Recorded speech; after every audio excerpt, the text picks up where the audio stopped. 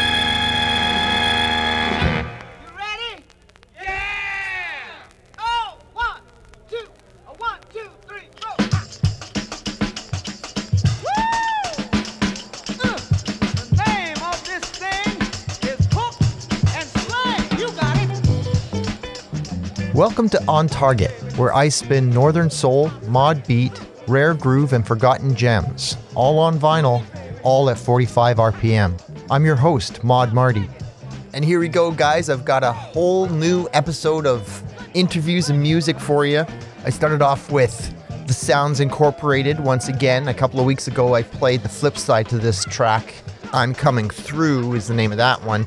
This is called On the Brink, and it was written and originally recorded by Mike Vickers using a very clinky piano, which I never loved that sound. I love this track, but I never loved that sound. And then I came across this Sounds Incorporated version, which has taken that sound out and replaced it with heavy horns and a big band. Like, this band's MO is that they are a saxophone-led instrumental band. There's 6 of them in the core, but they always have extra musicians, so it ends up being almost an orchestra, and the sound is thick and rich as a result of that. And of course, you throw in the production value of Joe Meek, and you've got something very special and very swinging 60s. And now I've got another interview episode, but I'm going to be switching things up. I was talking to Teresinha before we did this interview, and she suggested that I mix things up, that I do some interview episodes and some all-music episodes. So I think that's a great idea, and that's exactly what I'm going to do. But this week, I got a chance to talk to Teresinha Costas, who is better known as DJ Nico from Toronto. I've only met her a couple of times, but we've talked a lot through social media over the years. We've built up what I think is a friendship, I hope. Parker Pat and I have covered her night a couple of times when she was unable to do it. I was also a guest at her night with it in Toronto, which you have heard me talk about in the past. And as was true last week, there's also Addicted to the Needle episodes where Parker Pat and I talk about our experiences doing with it. But Teresinha is a juggernaut for the soul scene / mod scene in Toronto. And we'll talk about her coming up in Toronto as a mod and a record collector / DJ, as well as taking the reins for the Toronto Soul Club, which is a collective of DJs that all have their own soul nights. Aside from that, she also travels all over the place to do guest spots at different venues all over North America, and she did Spain last year for the Modcast.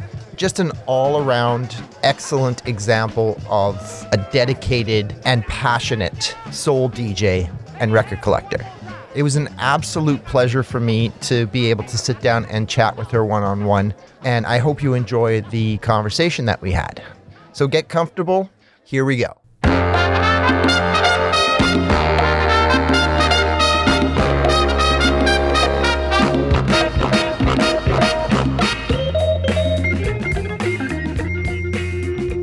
Hello and welcome, Teresina, or should I say DJ Nico. How are you doing? I'm good.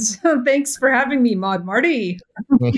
No problem. We've got a lot of stuff to cover because you do so much. But I want to start with you sort of telling us a little bit about yourself, like your story, how you got where you are through the mod scene, music scene, collecting, and all of that. So love to know what makes you tick. Well, I'll start by saying that I'm a settler in Canada. Originally, my family is from the Azores, Portugal, and we came to Canada in the early 70s. So I've been in Toronto, living on Turtle Island.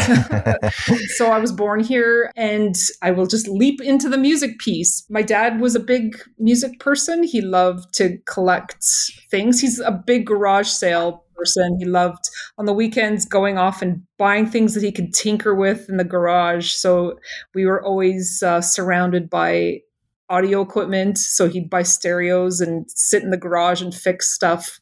So we had a few boom boxes as well as just stereos, tuners, all sorts of stuff. His garage is actually it's still intact since he passed away, but still there is like 2 giant speakers and a tuner and a turntable still in the garage. Wow. He would just buy stuff and play it and just sit there and work on the car or whatever he'd be working on. But music was always around us. My dad loved to make cassette tapes, even CDs. He would put together a bunch of music and take it to someone to burn CDs for him. But he would make mixtapes too. My brother was big on radio and making mixtapes as well. So he's 4 years older than I am. So he got me into me trying to copy my big brother. It's nice to have that kind of guide through the whole thing. Yeah. So he was, I guess his age, he was into all the big music of the time. So it was all the new wave and post-punk stuff coming from England. So, and we were listening to a lot of radio. So we'd listen to CFNY. So we were listening to music that wasn't really in the top 40, just stuff that was more alternative, and buying like records and cassette tapes. So yeah, my exposure was my dad, and then my brother was the big person who brought in all this stuff and introduced me to all sorts of music. Because my generation was more into the Madonnas and the Princes and all that stuff, and I was like, oh, hair bands, and I was like, no, I just want like my little cute short bob cut and wearing Doc Martens and being made fun of in school because I didn't look like everybody else. But I can so relate to that. That's very cool. So were you partial to like vinyl or CDs or anything early on? Was that something that mattered to you when you were listening to music, or was it just about the music? For me, it was, we already had records in the house. So like the early records that I remember having in the house was Olivia Newton-John, Let's Get Physical on 45, Boy George, like Culture Club was one. Chic, Le Freak. I remember those picture sleeves, like we had those in the house. So definitely records, a lot of Portuguese records. I don't think my parents brought records over. I think they bought stuff when they were here. But there was still a big Portuguese community here. So access to the music was something we had. So we started off with records. Cassettes were the big thing when I was growing up. And sorry, and to answer your question about mod culture, so I was exposed to mod culture because of my brother. His friends who were 4 years older, I just remember him, both of our first jobs were McDonald's. And I remember his friends, he was hanging out with these, I would say kids, because at the time they were like 16, 17, 18. They were scooterists. There were a bunch of his friends who were into, it was like the preps and the skinheads. The skinheads were the scary kids that would roll you for your dots. And yeah, so I remember just the mod skinhead guys with scooters. So I was around those people, and punks too. My brother was pretty preppy. He was, he'd wear his Ralph Lauren shirts and it was that stuff. It was the preps and the mods and the skinheads. There was a lot of crossover at that time. I think we're about the same age-ish, and we've had, it sounds like, similar experiences. But talking to other mods, I've found that depending on where you live, but specifically in Canada, there seems to have been a lot of crossover with punks and skinheads and mods. And whereas in England, they were very different. They stuck to their own, they did not cross over. But I feel as though that's a benefit, though. Like, we're a bit more lucky to have that crossover because there is, even in the music, a lot of crossover, I find. Mm-hmm. And probably because those cultures were being carried over an ocean to another city, to another scene. That it was how it was interpreted here. So I do remember, skinheads were scary, but not understanding that there were different types of skinhead. Or you'd meet someone, it's like, okay, they're on the good side of that. Well, you find out the hard way, or or you find out, like I found out the hard way, the differences in skinheads, and it was. But what's really interesting about all those cultures too is they all pretty much all came from England, and that's where our interest always kind of goes over there, right? I always described myself as an Anglophile, as someone who loved English culture, and it wasn't just the music; it was literature too. When I went to university and studied, I have a Bachelor of Arts in English Literature, and I was reading a lot of British novels. So it was the music, it was films, it was all the culture. And it's just so strange because it's like my family, Portuguese culture is very rich and there's so much history and so many things. But coming from there, being born here and being exposed to, I guess, English culture, it's like gravitating to that. I really don't know why that's where interest went. There was just so much cool stuff. It just spoke to me in terms of the fashion and the music and all the art that was coming out of the UK. I don't get it. I don't understand why, but maybe I do. I totally get it. I mean, there's no real rhyme or reason for it. Same here. Like, I was born in South Africa. I grew up on Salt Spring Island. It's like none of that has anything to do with the British culture at all, but I was always drawn to it. And there's something about it that's very, very appealing and also feels comfortable for me. And it sounds like for you as well. Like, it also leads to things that bring us back to North America, like the music, and it's a shared back and forth. What's so interesting is that a lot of the music and culture that was in England was American, especially with mod music. So it's just like you're getting things filtered through other cultures and come back again. So it's just like, Black American music from jazz, like with mod culture. It started with jazz music into the R&B and soul, funk, whatever it may be. But it's just like from America to England, and then how they've interpreted and just the British R&B music. So like it's just so fascinating how for me as a collector and a person involved in the community in Toronto as well as hopefully beyond, I try to connect with people all over the place, especially when it's about music. But it's just taking and reinterpreting what you learn and finding the roots of where this music came from. Like, okay, I love this song. Oh my God. And that's what brought me to collecting even more deeply. Like I once I was into the Britpop scene and I'm like, oh, I love Blur. they really love the Kinks. Well, what can I dig into the Kinks? Like, what can I learn about them? And it's like, okay, well, they were very much influenced by what was happening in Black America in the 60s and the 50s and 60s. So it's just like all of it comes back around to learning the roots of that music. So absolutely. I completely agree with you. Mm-hmm. Did you ever get into scooters? Was that ever a thing for you? I still have my original motorcycle license book. And I was like reading that thing, and at 16, I'm like, I'm going to get a scooter. I've always wanted a scooter. I was always obsessed.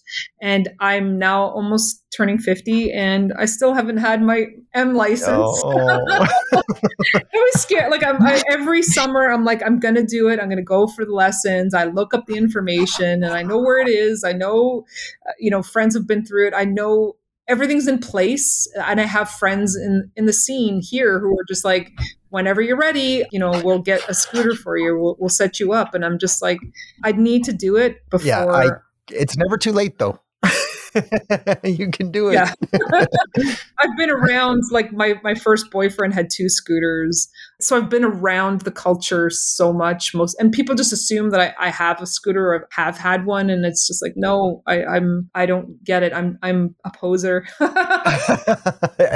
Hardly. Yeah. I want one, and I vow to have it before I'm too old to get on a scooter. But would you say that the scene in Toronto has been strong, like all the way along, or does it have ebbs and flows of interest? Definitely ebbs and flows. Like the 80s, it was very big. Then kind of died down, and then with the Britpop scene started up again, and that's when I was around more, and it was getting exciting again, the music and people just into the culture, wearing the suits, going out and dancing, and just everything being fed here. So people like Davy Love, who brought the idea of a party from England called Blow Up, bringing it here and making it work, and it lasting for quite like more than a decade, and it's still going with an annual event. But having someone and a few people in the city actually keep that music going, bringing in artists who actually came through and played. So it was a very healthy scene. It was the Britpop stuff brought back all the 60s stuff too. And I remember there was also a lot of sort of reggae skinhead nights going on too around that time. So they would have weekenders. So people would come through and they'd have bands play. And then people come from outside of Toronto in for the weekend. So the music was always there, the culture. It wasn't as accessible when it was sort of skinhead running events. But the Britpop scene definitely was more inclusive, and people who weren't necessarily mods or into the culture, but they loved Britpop and they liked the elements of the 60s that were being brought in, with like the artists would actually talk about the 60s music being their influence. So yeah, it was healthy then. And then as Britpop died down and everyone grew up and had kids, moved out of the city, or not all of them, but many of them, except people like myself. I've had cats, I haven't had babies, but people just... But then it came back in another wave with the Mod Club. The Mod Club Theatre. Yes. And the Mod Club that became like a franchise across Canada. Yeah. And that all started in Toronto too, like just after Blow Up stopped, didn't it? Yeah. That was when Britpop was kind of trickling off. Yeah. And even that party and that night and that club really started doing something very different. They started with the Britpop stuff, but by the end they were doing house, they were doing a whole bunch of other things. Yeah, it went in a very, very different direction, that's for sure. Yes. But yeah, since then it's just like the night that I've been running for the past decade was kind of picking up where Blow Up left off. And I mean, it still exists and it's still vibrant and nostalgic, but I've kept to try to keep the sort of mod side of things, but focused on 60s soul music. And some of the people that were going to those parties are still around and coming and supporting my night, but there really isn't a mod scene. There's little bits of remnants of what was happening in the 90s. Yeah. But there's still an interest in it, right? Like even if they're not mods who say come to your night. Yeah. which I do want to talk more about.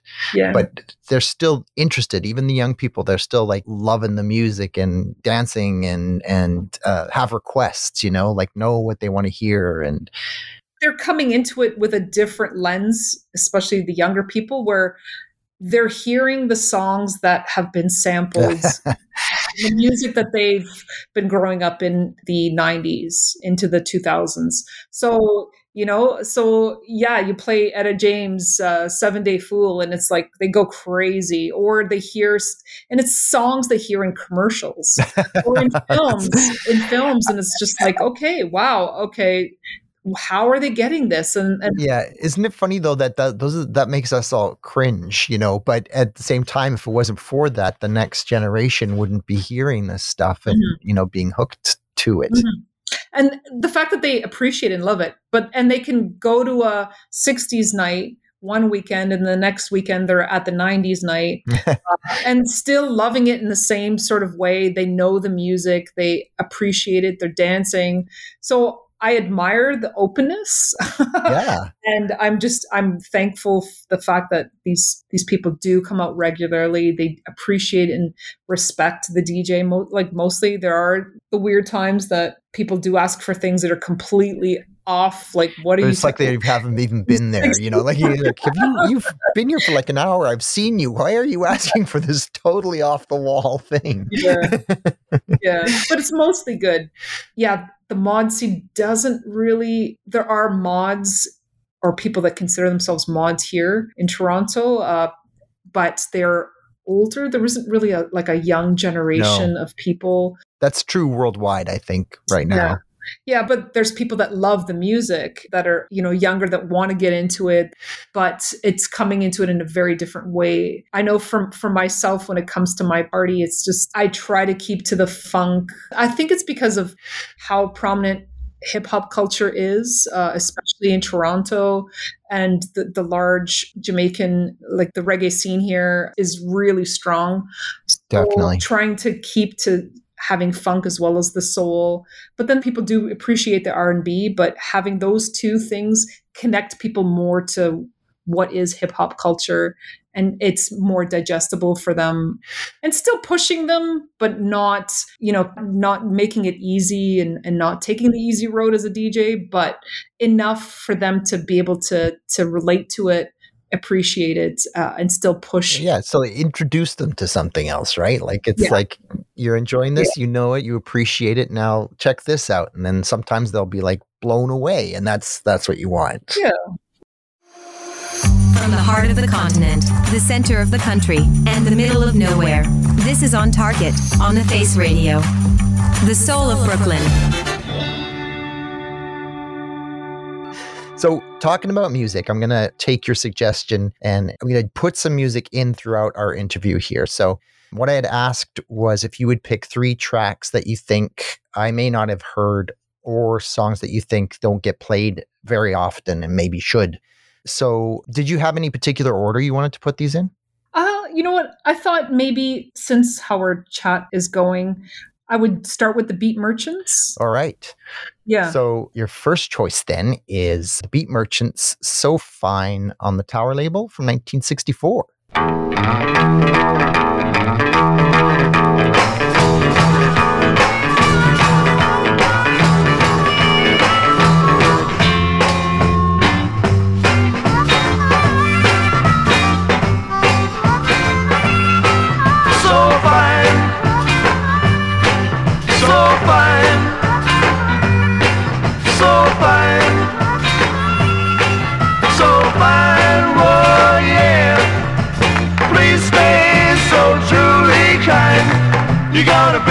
You're gonna be mine.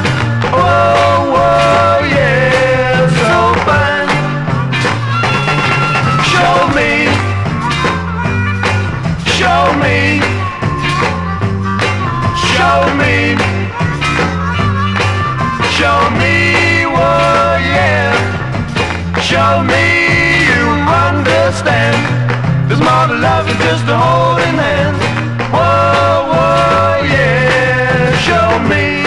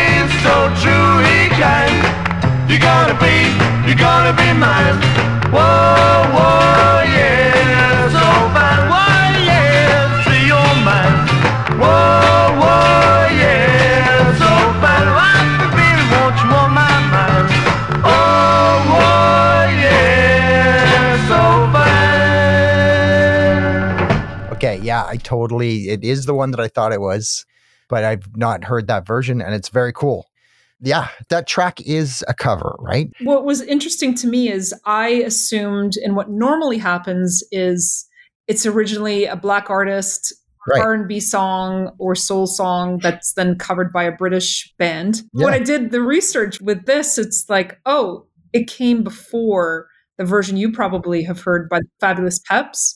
They do So Fine as well. So I thought it was going to be the reverse, that the Fabulous Peps version was first and then a British R&B version of it. But so the Beat Merchants are English. Yeah, so their version came out in 1964 and the Fabulous Peps came out in 67. I wasn't able to get very much information on the history because I was trying to see if there was other covers, because I'm sure that for the Beat Merchants to do it, there must be someone who did it earlier, either in the same year or a year or two before, but I could not find any information. Well, that was generally the formula, was like when the bands, especially like even the Beatles and the Who, they all did it. You know, when they first started out, they all did covers of Black American music. And so one would assume, but also it does go the other way around. But that's amazing. So what made you choose that track? I picked up that 45, I don't know, like 15 years ago or something, and no idea. For me, when I collect, I've never done it with this thought or idea of like, oh, this is blah, blah, blah, and this is, you know, it's a rare song, or it's known as the, you know, epitome of garage in the UK or whatever. Like it's all based on listening and just liking it and something speaking to me. So this track, amazing beat mod track, so good. It's so fine. It is just, you know, the change in timing and sort of the complexity of the instrument. Like it's such a well-crafted tune. And yeah, it is one of the most mod sounding tracks that I think of, like very British R&B sound. So I adore it and love it. I didn't realize I discovered the Fabulous Peps version. Yeah. I know them from just being an amazing Detroit soul R&B band. And I came across a 45 a couple of months ago and didn't know, like the song title was covered. I didn't even know it. And I just played this song and I'm like, oh my God, this is the Beat Merchants song. Like I was so happy. And it's completely different. Like there's this sort of dynamic in it with the Beat Merchants version versus the sort of more lagging kind of bluesy almost, right? Yeah. It's definitely deep into the American R&B versus it's so interesting how they interpret the music and what it sounds like through, even with the Stones, as you were saying, covers by the Who and the Stones. Listen to the original R&B or blues artists and you're like, holy, it's so different, but the two, they're distinctive and the interpretation is still incredible for both. And I can appreciate both very much. And that's why I chose the same song by two different artists, assuming it was going to be the Black American artist first. But for this one, it surprised me with the reverse. Should we play the Fabulous Peps version?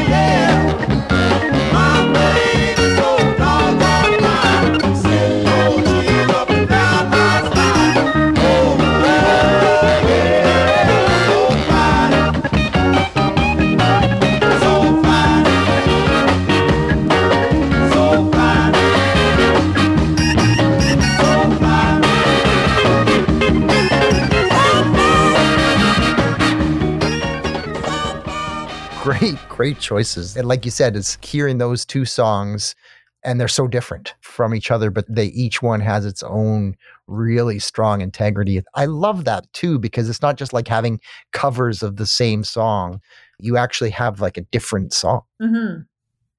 Well, which one of those would you play it with it if you had to choose? Early on, when I was first DJing, and not necessarily with it, but before, when I was just doing one-offs for friends' events, I used to play So Fine quite often, and stuff like The Gestures, Run, Run, Run. Like I love sort of that beat, garage, mod stuff. I can't really get away with it. I can with it if it's played, dropped in between stuff. So if it's like a Kinks song or something that people are familiar with, and then dropping that in, and people are really intensely dancing, they may not even notice. And you know what? Songs with time changes are really difficult unless you know it already. It messes people up. So I would play the Fabulous Peps for sure. I think that's a little more digestible. And closer to what I'm doing now with my party than early on. I was doing more. In the first year of With It, I was playing indie stuff and Britpop as early on in the night. At the beginning of the party, when it first started, there were people that were into that culture and scene, but quickly learned that no, people want the soul. And they would actually ask for it. Like, when are you playing the soul? I'm like, really? Okay. So had to shift and adjust to what, and I think that's why after years and years, it's like, it's a finely tuned machine. Yeah. Well, okay. So talk a little bit about With It. So when is it? Where is it? Tell people. Well, it's in Toronto. It's at a place called The Piston. So it's a nice, small... It's not terribly small. No, but it's on the smaller side of Toronto venues. It is on the smaller side. So it's like 140 capacity kind of space, long and narrow. The front bar, there's booths and you can get your drinks in the front. And then there's a back room, which people seem to love. I think it's awesome. It's a great layout. So it is like a nightclub. It is a bar. They used to serve food years ago, so it did function as a restaurant. But yeah, so there's a back room with just like a dance floor area, some tables on the side, but the back end is where there's a staging area where the DJs, and they have bands there too. And they care very much about the sound there, which is fantastic to have a space that actually sounds incredible. George is very, very proud of the sound in there. Yeah, George is one of the owners, and he's a musician. He's a drummer. The partners that he started the business with they actually all were drummers, all three of them. So the sound system and investing in it was very important to them. Yeah, so my party is one of, so each weekend they run DJ nights on Fridays and Saturdays, and mine is the first Saturday of each month. And it's been going for 10 years. I actually have never changed. It's always been the first Monday. What was always difficult and a challenge for me is that it always landed on holiday weekends. Yeah. So for years and years before the night was really established, it was like, oh my goodness, we were lucky if we had 50 people come through. So it was very hard, and it's been a long time since it's been slow like that. It's grown. People have just known and appreciate what I try to do. I try to bring in DJs. When I first started, it was with one DJ partner, switched to another DJ partner within the first 6 months. It was DJ Magnificent, Alex from Ottawa. Oh, yeah. He was with me for about almost 4 years, coming in from Ottawa every month to spin. So he brought in another layer of what the night could be, bringing in the reggae, because I love reggae music, but I don't collect it, and I leave it to, this is what I try to do with my guest DJs. It's like, if they're the experts in like rare soul or funk or reggae, I bring them in and it balances off what I do, which is more popular stuff, but I also dig deep as well. But the combination of the two always makes the night work really well, so that there's a bit of both. So people hear the familiar, they hear the rare stuff.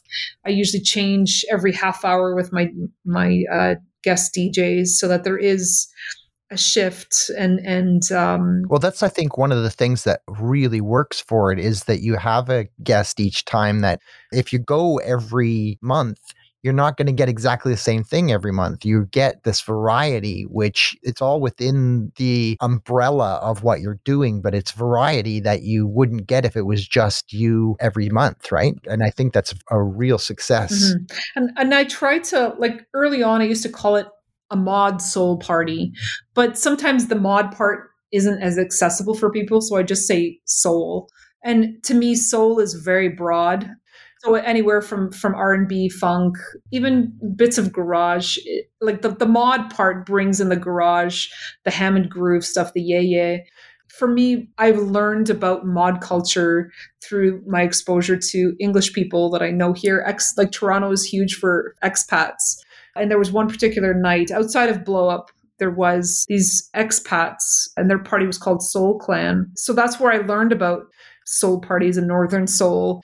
Their party was defined as being Northern Soul, but they did play a mix of the popular stuff with the rarities. And it was just a fantastic party. And it ran for about 2 or 3 years in a few different spots here in Toronto, but just fantastic stuff. And that's where I learned about a lot of music that I didn't know and the variety of what I could play, trying to do a mod party. Right. This is The Face Radio, and you are listening to On Target. It's what's in the grooves that count. Visit ontargetpodcast.ca, the official On Target website, for all episodes and links to your favorite listening apps, including Apple Podcasts, Google, SoundCloud, Amazon Music, and Player FM. We are also available for download at iHeartRadio, Odyssey, Ghana, Roomplay, and Deezer. Listen, comment, download, share, and feel free to send me an email directly at mod.marty@yahoo.com.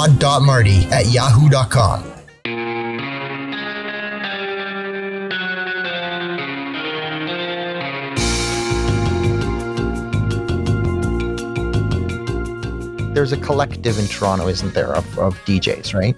So can you tell me a little bit more about what that's all about, like how that works?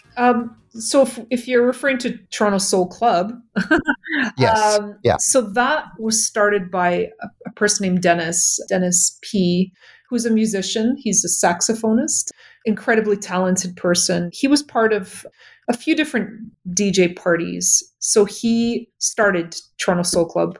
A few of us were running parties already in the city, playing soul music, all on vinyl, so Strictly Records. And he just thought, hey, we should all just get together and try to do things and support each other. We did support each other's parties. We'd go to each other's parties, DJ at each other's parties. But he just wanted to make it more of something, like let's turn it into a collective. So we started it with these big plans of running parties, events that were outside our usual monthly parties. And at the time, there were quite a few people playing soul and records in Toronto. So there was, I think, 7 of us in total. And I think 5 different parties, because a few of us were running party, or some of them were running parties together. So we were thinking about doing a weekender or like a block. At the time, block parties were big in Toronto and outdoor stuff. So like getting a space and having food as well as music playing outdoors and like vintage clothing or whatever. We were going to bring together people and just really infuse the city with more and more culture. But the basis was soul music and us coming together and using all of our energy and our experiences and our strengths to really push the scene. But, you know, babies happen, marriages happen. It just, people got busy, and it's also hard to bring 7 or 8 people with ideas together to make things happen. So it kind of died off for a little bit. And just before the pandemic, I just started to pick it up and start to promote other people's events, and not in Toronto, all sorts of places, just started to share people's events because it's great knowing. I love traveling to other cities and knowing. And that's how I discovered some things like Emerald City Soul Club, which is in Seattle. When I went to visit out west, I actually knew about, I think it's Burning Hearts in Vancouver, was a soul night that was going on there about 12 years ago. So I traveled out out west and did some research and knew that there were people doing soul parties in other cities. So I've been aware of people's parties in other cities. And it's amazing to make that connection and write to people and go and see what they're doing in other cities. That's why I was so excited when Toronto Soul Club happened, because I'm like, oh, this is already stuff that's already naturally happening. And it was sad when it kind of died down, but as soon as there was a need to keep it going, so I started to using the social media to share other people's events. And nurture it into something that is going to lead to this weekender that you're doing next year, right? In the spring. So so Toronto Soul Club has found new life kind of thing over the pandemic. We did, and it was the 6th anniversary over the pandemic of when we started it. So we did a fundraiser. It was very important for us to do some fundraising. I'm going to get to the Soul Weekender. Back to what Toronto Soul Club, the new life that has happened for it. It was more for the fundraising piece of things.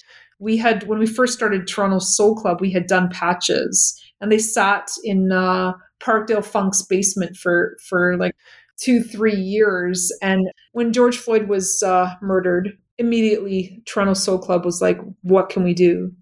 What can we do to help put money into the community, into the Black community, especially in Toronto? So we remembered, I think it was Parkdale Funk who remembered the patches and just said, hey, we've got these things sitting here, which like we should just sell them.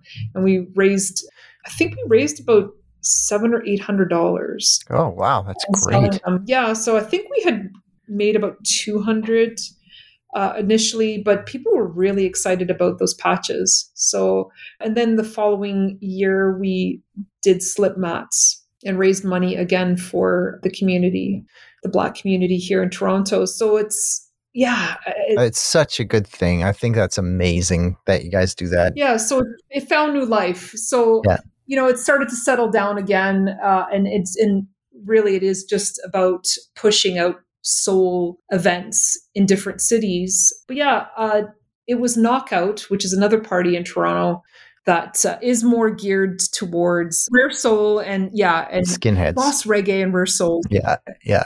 All killer, no filler, kind of. That's their sort of theme. So it's very much skinhead culture, but accessible still. It is the soul as well as the reggae music and ska and blue beat kind of stuff. So they have been running for about 6 years, their event, their party. And one of the gentlemen that runs it approached me and just said, hey, me as Toronto Soul Club, we want to put together a weekender. What do you think? Do you want to partner up and run it? And I was like, yeah, of course. Who'd say no to that? It's just something that we've been sitting on as Toronto Soul Club for so long. So it had to happen. It had to come together. So I'm pretty excited that we're putting two parties together to try to bring in people from all over the place, from Minneapolis, from New York, a couple people from New York. So within Canada, it's Ottawa and Montreal. Park Pat, of course, is gonna come through. So also from the East Coast, we have City of Lakes. Adam's coming through from Portland, Oregon. So a couple people from there, from Seattle. So pretty cool. So we're bringing in people from all over North America. That's amazing. So hopefully this is like one of many, and it's very hard to include everybody that we would like to. Yeah. We've started where sort of naturally people that have already been part of coming into Toronto, or we have some kind of relationship with to start there and hopefully keep doing this as an annual thing. Yeah, just bringing new sounds, new people to Toronto. And it's interesting how much of a reaction we are getting. And we have a couple people from England who want to come and book trips to come to this. So this is kind of cool. And maybe, as they should, they should come over and check out what we're doing. Yeah, I mean, there's a lot of people in North America who have collected records and have a distinct, like people from the West Coast versus East Coast. It's the records we have access to, there is a very different sound. There is people interpret music and scenes very differently and different flavors to the same thing. So whether it be rare soul or mod culture or skinhead culture, this will be really fun and interesting just to hang out. Definitely. I can't wait. And it will be a completely different experience than, say, Keystone. You know, like it'll be its own thing, which is more than enough reason to come. And it's okay. So do you have dates for it? Yes. So right now, the nighttime events, April 19th and 20th, 2024 is when it's happening. So those are the nighttime parties. So we're still working on what to do. We may start it from Thursday into the Sunday kind of thing. So there's a few things we need to wrap up, but we may extend it to have like matinees, so afternoon DJs as well as the nighttime parties. The venue that we're running the nighttime parties is called Basement 254. Yeah, so they have a traditional sound system there, like a Jamaican sound system, right? Like the big stacked speaker boxes. Cool. Yeah, incredible. So it's a nice space. It's about 150 to 200 capacity space. It's in a basement, clearly. So it feels very sort of house party kind of. Low ceilings, so the sound is fantastic, nice, cozy. So it's a cool space, really nice vibes. And the staff and the people that run it are very cool. So it seems just the perfect and natural place to have this. So both nights will be in the same space. That's great. I really look forward to it. Now I will keep on talking about it on the show too. And I hope that people, come, because it's going to be worthwhile to come and experience this whole weekender. You are listening to On Target Dance Party Radio in England on modradiouk.net. Okay, we're running a little low on time, so I want to talk about your last pick for your track, which was the Hollywood Jills. He Makes Me So Mad. Let's give that a listen, and then we will come back and say goodbye. Cool.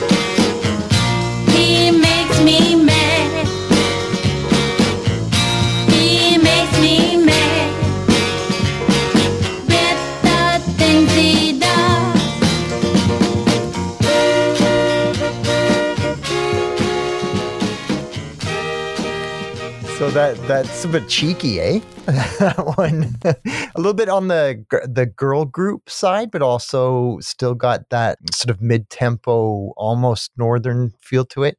I swim in the raw and I slap you in the face. And I go, wow. Yeah. Saucy lyrics there. Yeah, saucy indeed. I like that there's like the girlfriend is saying, Yeah. he does what? It's I first heard that track on a Rhino Records collection. It was a CD collection that I bought. So this is going back like 20 years ago. So the box set had 4 CDs, I believe, and they all look like different styled compacts. It's all girl groups. It's all like very hard to find. So the title of it's like One Kiss Leads to Another. Yeah, my foray into collecting 45s was girl groups. So I started off with all sorts of CD comps and discovering amazing music and then looking for them on 45. That's what really got me into collecting 45s and soul again about 15 years ago. But I was gifted the 45 by my friend Jeff, who is a musician and lives in Detroit, and he gave me that record. But yeah, just a fantastic, loose, kind of cheeky, sexy, but also quirky and very girl group, but very raw too. Now, before we go, tell us about the show that you have on the Face Radio. So I produce Girl About Town, and it's broadcast first on Totally Wired Radio and then rebroadcast for the Face Radio. So the Face Radio show is on the first Mondays of each month at 1 p.m. Eastern Time. It's pretty loose. I do focus on sort of mod culture. The name of the show is based on a song by The Jam, Boy About Town. So pretty much just that idea of someone that knows what's happening. Not an it girl, but kind of like just... Or you got your finger on the pulse of what's going on, right? I like to think. But yeah, so it's just a variety of different types of music. I mean, I discovered, and this is what I love about doing a radio show, is like, I'm learning. Yeah, you learn so much. It's so true. It's an education of figuring and digging into the music and understanding. That's the thing about, even as a DJ in the clubs, the radio stuff, it's all about learning, understanding, digging for the history and learning the roots of where things come from. And I think that's so important in general, just for our own knowledge of culture and life. Like it enriches everything else, like if it was all brand new, it wouldn't have that rich cultural history. Mm-hmm. And it needs that to really give it its depth, And respect. It's also respect, because I want to know the roots of where things come from so that I can pay respects to where it's come from. And respect where respect is due. For sure. Yeah. Well, thank you so much for doing this interview with me. I really appreciate it. I love to hear everybody's stories and takes on everything. So we'll have you back again, because I know that getting closer to the Weekender, I'm going to want to hear more about how it's coming along as well. So we'll have you back again. Thanks, Teresina. Thank you. I'm looking forward to hearing what you put together. What a great interview. What a great opportunity to talk to Teresina, somebody that I hold in high regard, and hear her story and how she ended up where she is. Please make sure that you try and check out both her radio show, either on the Face Radio or on Totally Wired Radio. And stay tuned for everything that's coming as far as the Soul Weekender in Toronto goes. I'd also love to hear from you about the format and the interview, so please leave a comment. Now, next week, I think I'll be back to the regular format for a few weeks, and then we'll do another interview down the road. If you have suggestions about who I should interview, please let me know, because I'd love to have a nice big long list of people to talk to. If you can, and let me know what you think. I'm going to leave you off now with another instrumental track. This is a crazy rock and R&B track by Lonnie Mack. It's called Chicken Pickin', and it came out on the Fraternity label in 1965. This has been On Target with yours truly, Maud Marty. Join me every Monday at 9 p.m. Eastern Standard Time and every Tuesday at 9 a.m. on The Face Radio. And please visit thefaceradio.com and donate to get a free gift and help to keep the station on the air.